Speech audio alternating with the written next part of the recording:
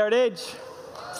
I want to welcome all of you across our Heritage family. So our Bettendorf crew, greetings this morning, as well as those joining us online and all of you here at Rock Island, to week 2 of Game of Life. A journey that we're stepping fully into this week, which will take us through the life of Moses.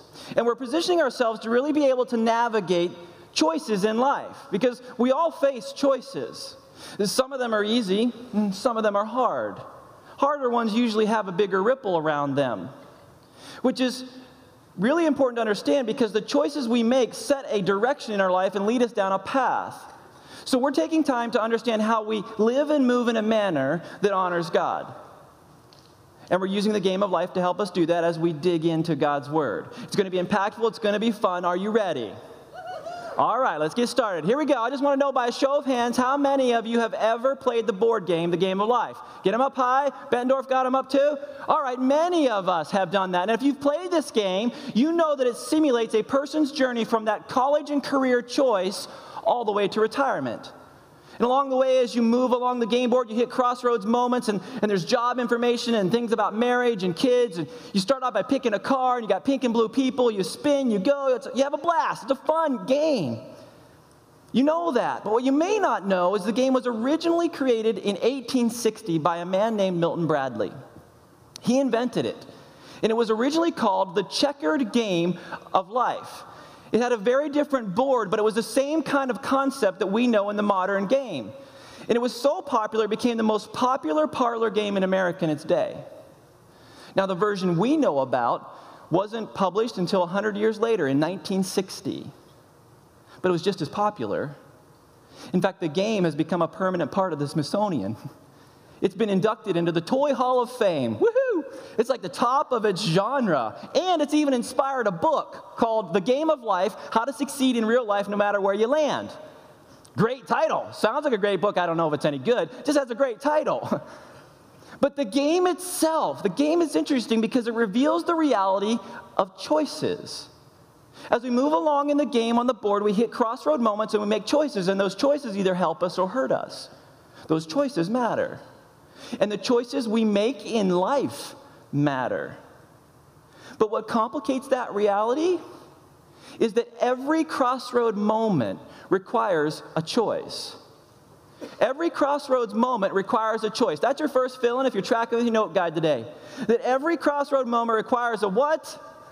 A choice. We make choices, but when we make those choices at a crossroad moment, we're not just solving the crossroad, we're setting a direction. We're laying a foundation. Now, last week when we kicked off the series, we took some time to lay a foundation for the rest of our series. We did that by talking about posture. Our posture as individuals, our posture as a church. And I want to take a moment to review that concept. See, it all starts with the reality that those who follow Jesus live in a constant tension. We all do. In a tension between certainty and uncertainty. What is known and unknown. What is seen and unseen. We live in that tension. And when we experience uncertainty, we can lay hold of doubt, and that doubt can lead us to a posture of insecurity. Out of doubt, we drift into insecurity. But on the flip side, in our certainty and our confidence, we can actually move into a posture of arrogance, demanding something of God. And what's at the core of that arrogance is pride. But at that heart of insecurity is fear. So we can, in doubt, drift into insecurity based in fear, or we can run and demand something in our arrogance out of pride. But instead of drifting or demanding, what God wants us to do is to drive down in our relationship with Him to a posture of dependence. Say dependence. That was horrible. Say dependence. There we go. Dependence. See, dependence is a place of trust. It's a place that God shows up and does what only He can, but it is also a place where we can live with certainty amidst uncertainty. This is the foundation for our series. This tension between certainty and uncertainty is a reality we all face, but we all make decisions in that. We make different decisions, and those decisions lead us on a path. Those decisions can help us or hurt us. But this is the reality. They can lead us down to paths and down roads that have significant implications. And we need to know how we live in a posture of dependence so that we can honor God in all of those choices as we live life to the full. We're anchoring this whole conversation in the life of Moses, specifically the book of Exodus. So if you have a Bible, I'd love for you to grab it and turn or click to Exodus chapter 2. Exodus is the second book in the Old Testament. Last week we took some time to hit the highlights of Exodus chapter 1, and this week we're leaning into Exodus chapter 2, starting with the birth of Moses. And I know that this is a familiar story for many of us, but I want to invite you to walk with me from a slightly different perspective on this story to see how God wants to position us to life to the full today. So we're going to be starting, again, Exodus chapter 2. You can follow along in your note guide on the screen or in your own Bible, but let's start with verse 1 of Exodus chapter 2. Now, a man of the tribe of Levi married a Levite woman. Now, let me hold there. The tribe of Levi, that was the source of priests. In all the 12 tribes of Israel, the priests, the spiritual leaders, came from the tribe of Levi. So a Levite married a Levite. They became pregnant, or she became pregnant, and she gave birth to a son. Now, if you recall, in Exodus chapter 1, this son was born into a hostile environment, part of an oppressed people. He was born in a superpower nation, the nation of Egypt. And he, like every other male Hebrew baby, was born under a royal death sentence. Pharaoh had directed the death of every male-born Hebrew child. It was a tough time to enter the world as a Hebrew male boy. But the one thing that this baby had going for him was he had parents of faith. In fact, we find out in chapter 6 of Exodus that this baby's father was named Amram, and his mother was named Jochebed. And these parents were parents of faith. They also had a daughter named Miriam and a son named Aaron. But Jochebed, the mom, she was exceptional.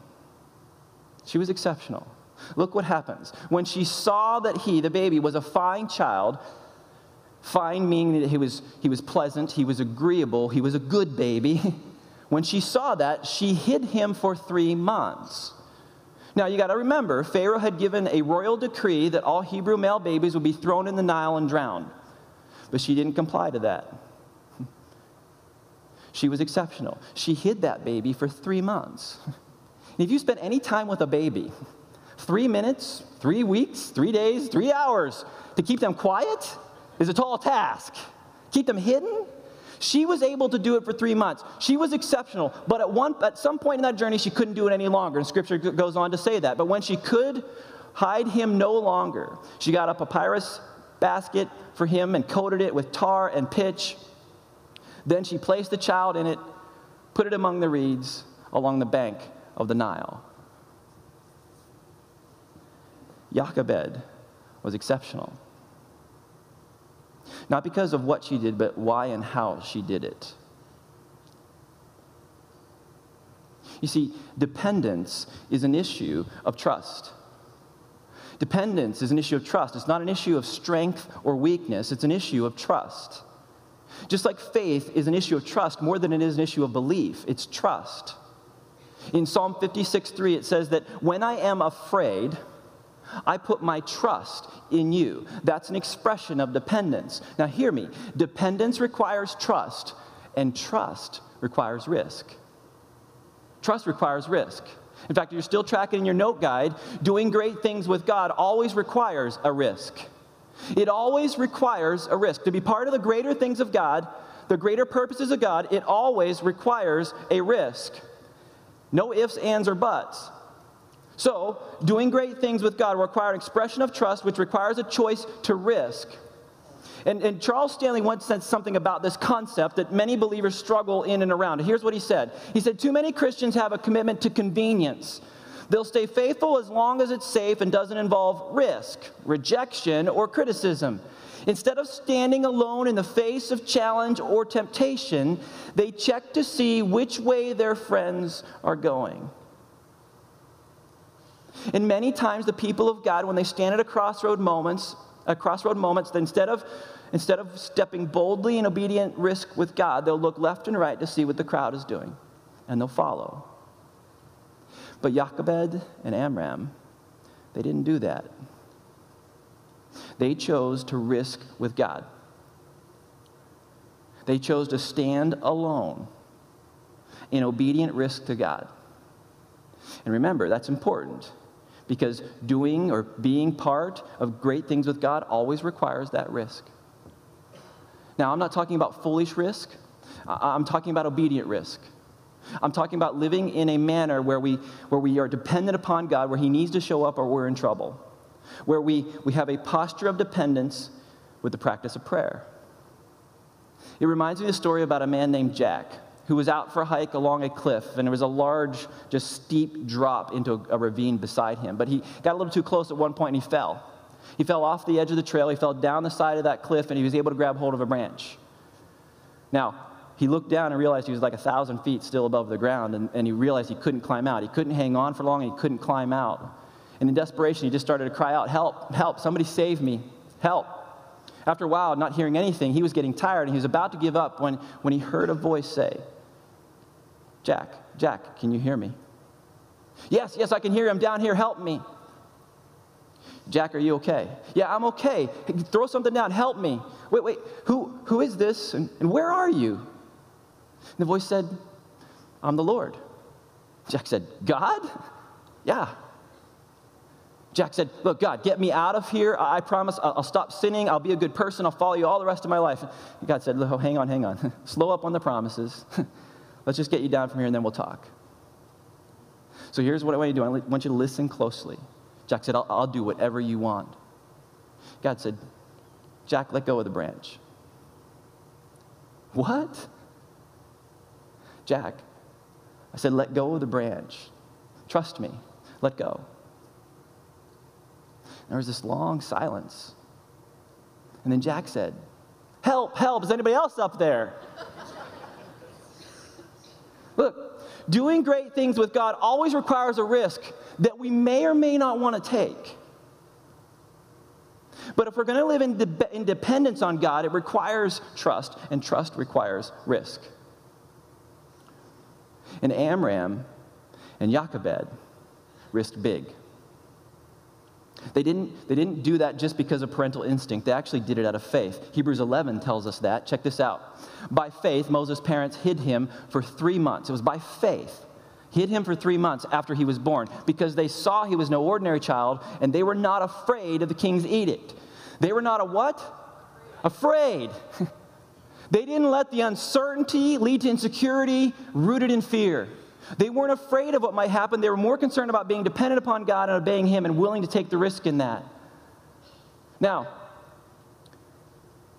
often in our dynamic with God, we want to trust in circumstances and say, you know what? When I know what should happen, in my confidence, I have that certainty, we'll drift over here in a place of independence and say, I know what's supposed to happen, so I'm going to take control, and that's pride. So when we're comfortable, we'll take control. When we're uncomfortable, uncertain, and we're afraid of what might happen, we take control again. In both places, we drift from dependence to independence. And when we do that, we remove God from the equation. And we rely on ourselves, and we've compromised the trust, and we've moved away from being able to risk with God. But as we saw at the end of our what-if journey, that relationship with God is based in trust, not circumstances. It's based in trust, and trust requires risk.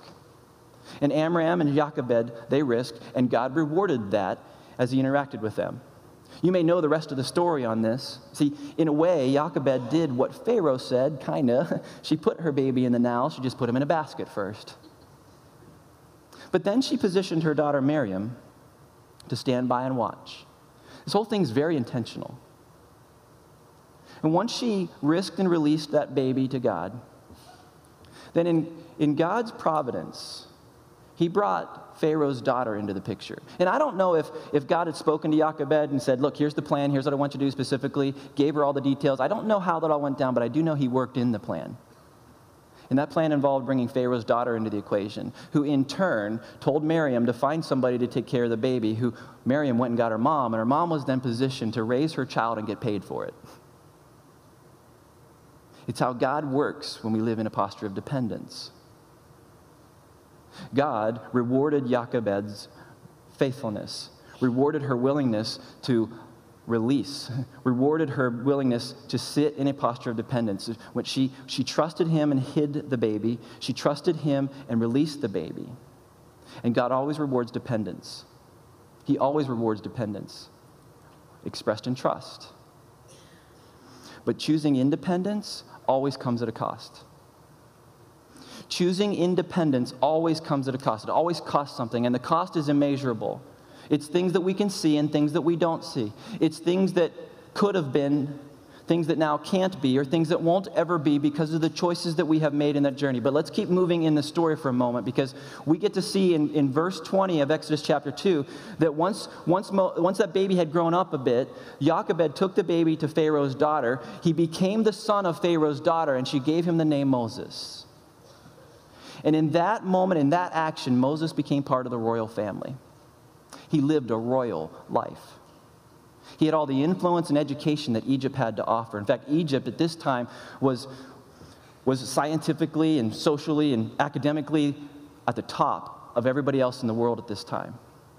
And we know that Moses had that education because in Acts chapter 7, we can read this about him. It says that Moses was educated in all the wisdom of the Egyptians and was powerful in speech and action. Powerful in speech is going to be interesting a little bit later in our journey, but also action. So Moses had high education. He was trained. He was successful. But we also know that he had the influence of Jochebed in his life, and so he was raised not only with Egyptian education, but his Hebrew heritage. We know that there was that dynamic, and we know that there was a tension. And so as he was raised in both places, he almost is, it's like seemingly positioned to be used as a leader for God in a significant way. The problem was Moses had a hint of independence. He had a hint of independence, and at the age of 40, Moses has a crossroad moment where he makes a decision that sets a whole new trajectory in his life. Let's take a look at it, verse 11 and 12 in chapter 2 of Exodus. One day after Moses had grown up, he's how old? 40. Those of you paying attention, that's good. He's 40 years old. He went out to where his own people were and watched them at their hard labor. So his own people. So he knew where he came from. He had been told. He understood his heritage. He went out to watch them work, and he saw an Egyptian beating a Hebrew, one of his own people. Now, that word beating can mean beating or striking, but it also literally can mean slaying, slaughtering, or killing. So this just wasn't a few blows. This was a severe beating. And then looking this way and that and seeing no one, he killed the Egyptian and hid him in the sand. So in that moment, Moses looks left, he looks right, and he commits premeditated murder. Up until this point, Moses had been groomed, educated, and positioned to be an heir to Pharaoh. But in this one crossroad moment decision, he turns everything on its head. He turns it all upside down. He changes everything because he moves from making a decision out of dependence to actually making a decision out of independence. And choosing independence always comes at a cost. It always costs something. In fact, if you're still tracking your note guide, everyone loses when we choose independence. Everyone loses when we choose independence. It's not just us, it's the people around us, it's the people not yet around us, and it's the people who will now never be around us based on the fact that we just made a decision in independence. There is an immeasurable ripple when we choose independence. Now, here's the deal. Moses desired the right thing, but he went about it the wrong way. When Moses made the decision to kill the Egyptian, he went from living in a posture of dependence to living in independence. In his certainty and his confidence in what he knew should happen, he took an arrogant posture and prideful position, and he took control of something God wanted to take control of. He chose to be the deliverer of God's people his way rather than God's way. He wanted the right thing, but he went about it the wrong way. It was the right what? It was the wrong how. He chose to be the deliverer in the manner that he thought made the most sense. And in doing so, he disqualified himself. Now, I don't know if God wanted to use Moses from that public leadership role in Egypt more directly to set his people free, but I do know once Moses shifted from dependence to independence, he couldn't do it anymore. When we live in independence, it doesn't work. God's not able to do what he wants to do in the way he wants to do it when we live independently from him. And that's exactly what happened. We're going to see in a moment, Moses also went on this side of the equation as well. Moses chose independence. I know he was thinking that he was going to make something happen. In fact, if we went back to that Acts 7 passage, verse 25 says that Moses assumed his fellow Israelites would realize that God had sent him to rescue them, but they didn't. They didn't. We know that because the very next day, Moses goes out to the same area and he sees two Hebrew men fighting. And he says to the one who's clearly in the wrong, he says, hey, why are you hitting your Hebrew brother? And in verse 14 in Exodus 2, that man responds, who made you ruler and judge over us? Are you thinking of killing me as you killed the Egyptian? Then Moses was, what? Afraid. He was afraid and thought, what must have become public, what I did. Now here's the deal. He doesn't quite know for sure how far it's gone. But the consequence of moving to independence leads us to that place of fear.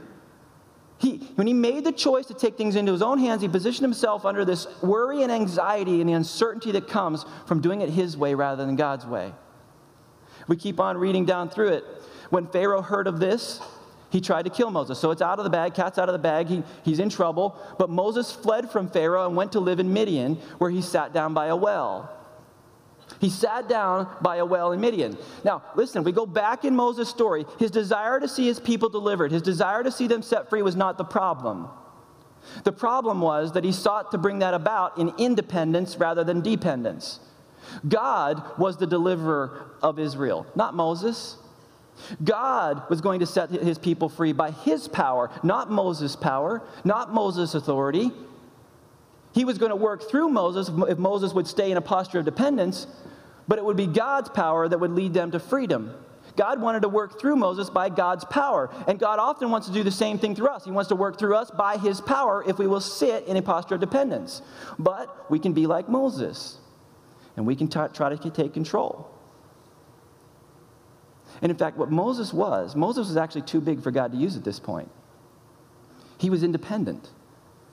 Or better yet, he was not dependent enough.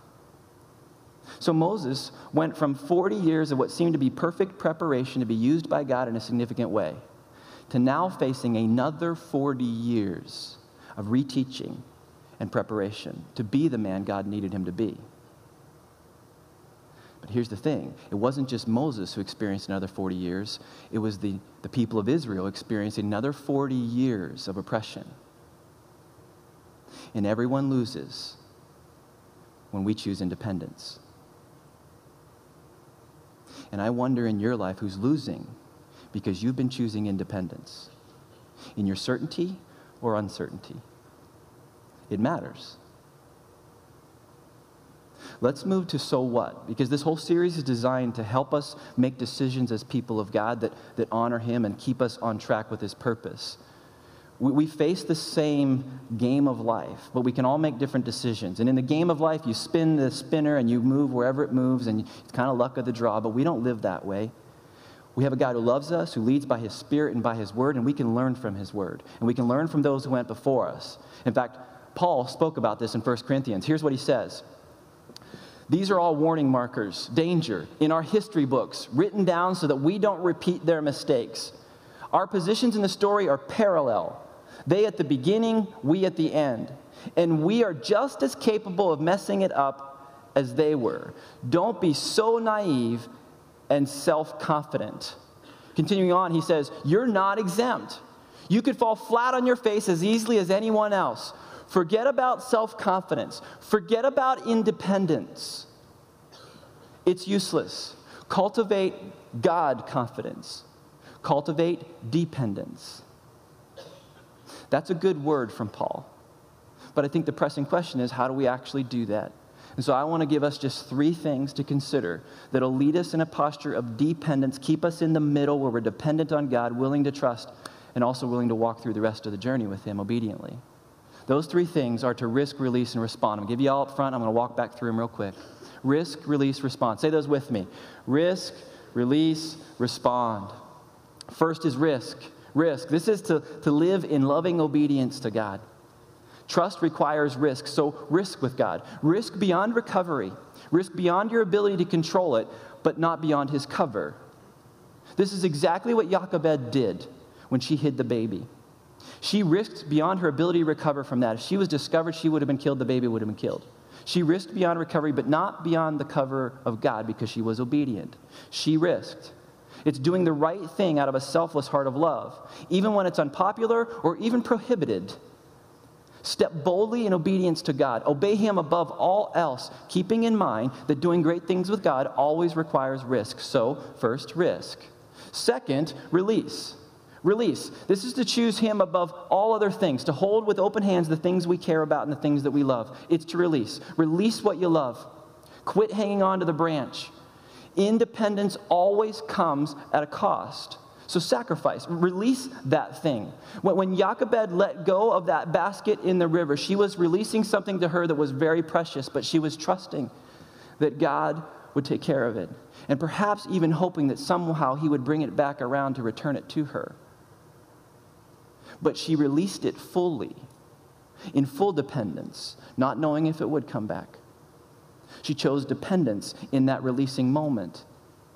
So listen, giving to get is not giving, it's exchange. And releasing without letting go is not releasing. So release the thing you need to release. It might be a relationship, it could be a worry, it could be a problem in your life, maybe even a dream that you have. Release it. Risk and then release. Third, respond. Third is to respond. Step boldly into the opportunity that comes having risked and released. Obedience comes next. And Moses' birth family, they did this. Miriam, she was positioned to respond as she waited by the river. And Jochebed was positioned to respond when Pharaoh's daughter invited her to take care of Moses. It's a process of risk, release, and respond. Jochebed did this. When she hid the baby, she risked. When she put him in the river, she released him. And then when she stepped into that dynamic to care for him, she responded to the opportunity God gave. She did risk, release, respond. But Moses, in the story we read, did not. He didn't. Moses risked in the fact that he had an affinity for his people. He loved them and he saw a problem. But instead of releasing, he jumped to respond. He went from risk to respond. He didn't release. When he took control, when he took the situation into his own hands, he moved to independence, but he skipped release. When Moses stood in that place, having a posture of dependence, and he was willing to risk, when he moved to actually kill the Egyptian, he didn't release. He ran over here in independence and arrogance and pride. And then he set himself in a whole nother journey because once he found out he was in trouble, that it was out there, he was afraid and he ran over here. And in his fear, he fled. You see what he's doing? He flip-flopped. If he just would have remained in a posture of dependence, there could have been a whole nother scenario. He did not risk release and respond. He risked responded. And that is a shift from dependence to independence. It's moving to the left or the right in the diagram that we've been looking at. It's risk, release, respond. And here's the deal. If you're sitting here today and you're not sure where you stand in your relationship with God, some of this makes sense, but you're spiritually unresolved, my challenge for you today is to risk with Jesus. Risk with Jesus. Release your life to Him. Give Him control in your life and then respond to lordship, His authority in your life. Risk, release, respond. The moment you do that, your life is changed. You're now spiritually alive and you're positioned to live a life that can be to the full. Spiritually alive. You start in a place of innocence from the sin and junk of your life. But then you have these series of choices you've got to make to stay on task as you risk, release, respond over and over and over again. Here's a great quote from Oswald Chambers. It's too good to pass up. He said, God does not make us holy in the sense that He makes our character holy. He makes us holy in the sense that He has made us innocent before Him. And then we have to turn that innocence into a holy character through the moral choices we make. Through those crossroad moments, we make choices that develop holy character out of the innocence that we have through the blood of Jesus. Jochebed and Moses had the opportunity to do this, and so do we. But we don't have to be like Moses in this particular circumstance that he had, where we risk and respond. We can actually risk, release, respond. We can be like Jochebed. We can be like his mom and stay in a posture of dependence. And if you're thinking that your life is at a crossroads right now, you're right. You are. You're at a crossroads. This may be a second chance crossroads. It may be something God asked you to do before, but you didn't, or a place that He asked you to depend on Him, but you drifted, or you ran and demanded.